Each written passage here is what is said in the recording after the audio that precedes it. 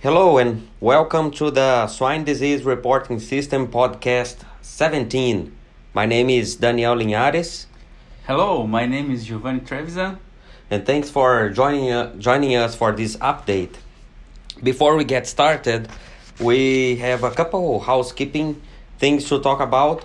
One is the syndromic page for this report will not be available for report 17. It will become available for the next one. The reason why it's not available for this month is that the syndromic page information is available through the Iowa State VDL, which is at this moment currently as we speak transitioning their method, their scheme to collect diagnostic code data. So just to ensure consistency, we will skip the syndromic information for the semester. We'll be back next month. And the second announcement, we are pleased to announce that Dr. Melissa Hensch, Dr. Scott D., and Dr. Deb Murray, they volunteered to be part and serve this program as members of the advisory council. So we thank their participation to join the team. Look forward to have their contributions going forward along with the other advisory council members. So let's move to the page 1, which it covers detection of PRRS RNA over time by PCR. Giovanni, looking at the plots here, it looks pretty quiet. The number of percentage the percentage of PCR positive cases is in the lower part of the prediction band for the plots. And looking at the second plot here, it looks like that's primarily due to some cases coming from breeding herds, right, which include breeding stock and also suckling pig testing. So all quiet with the strong trend towards low number of cases testing positive by PRRS, right? Right, that's correct.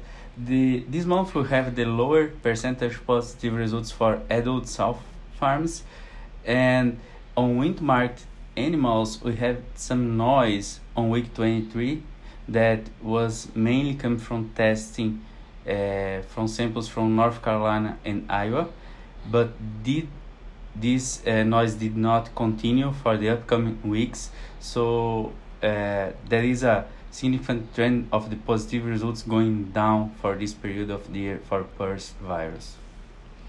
All right, so I guess that's good news for the industry.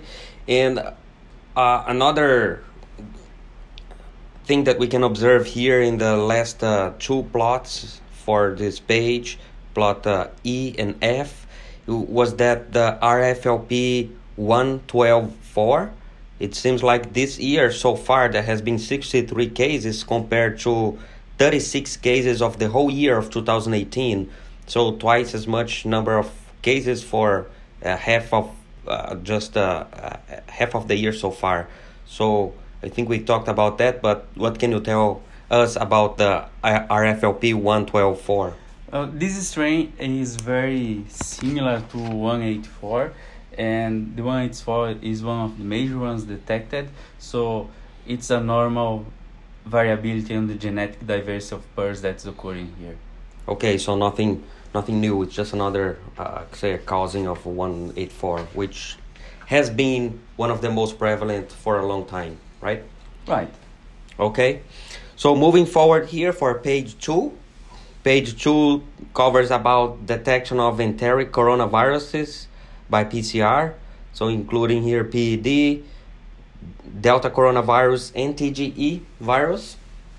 And looking at all the plots from this page and the comments here by the advisory group, it seems like all is good. It seems like a quiet period of the year. All the detection levels here are within the expected, with similar to what we talked about for PRRS, with the trend to go down, which is expected for this time of the year, which is summer. That's right? Correct. No big deal here, and TG no detection this month. Everything within expected. Okay. So the final page that we're going to discuss today is on detection of Mycoplasma pneumoniae by PCR. And same note here, all good with the detection levels within the expected.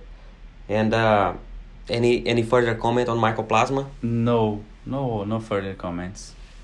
All right,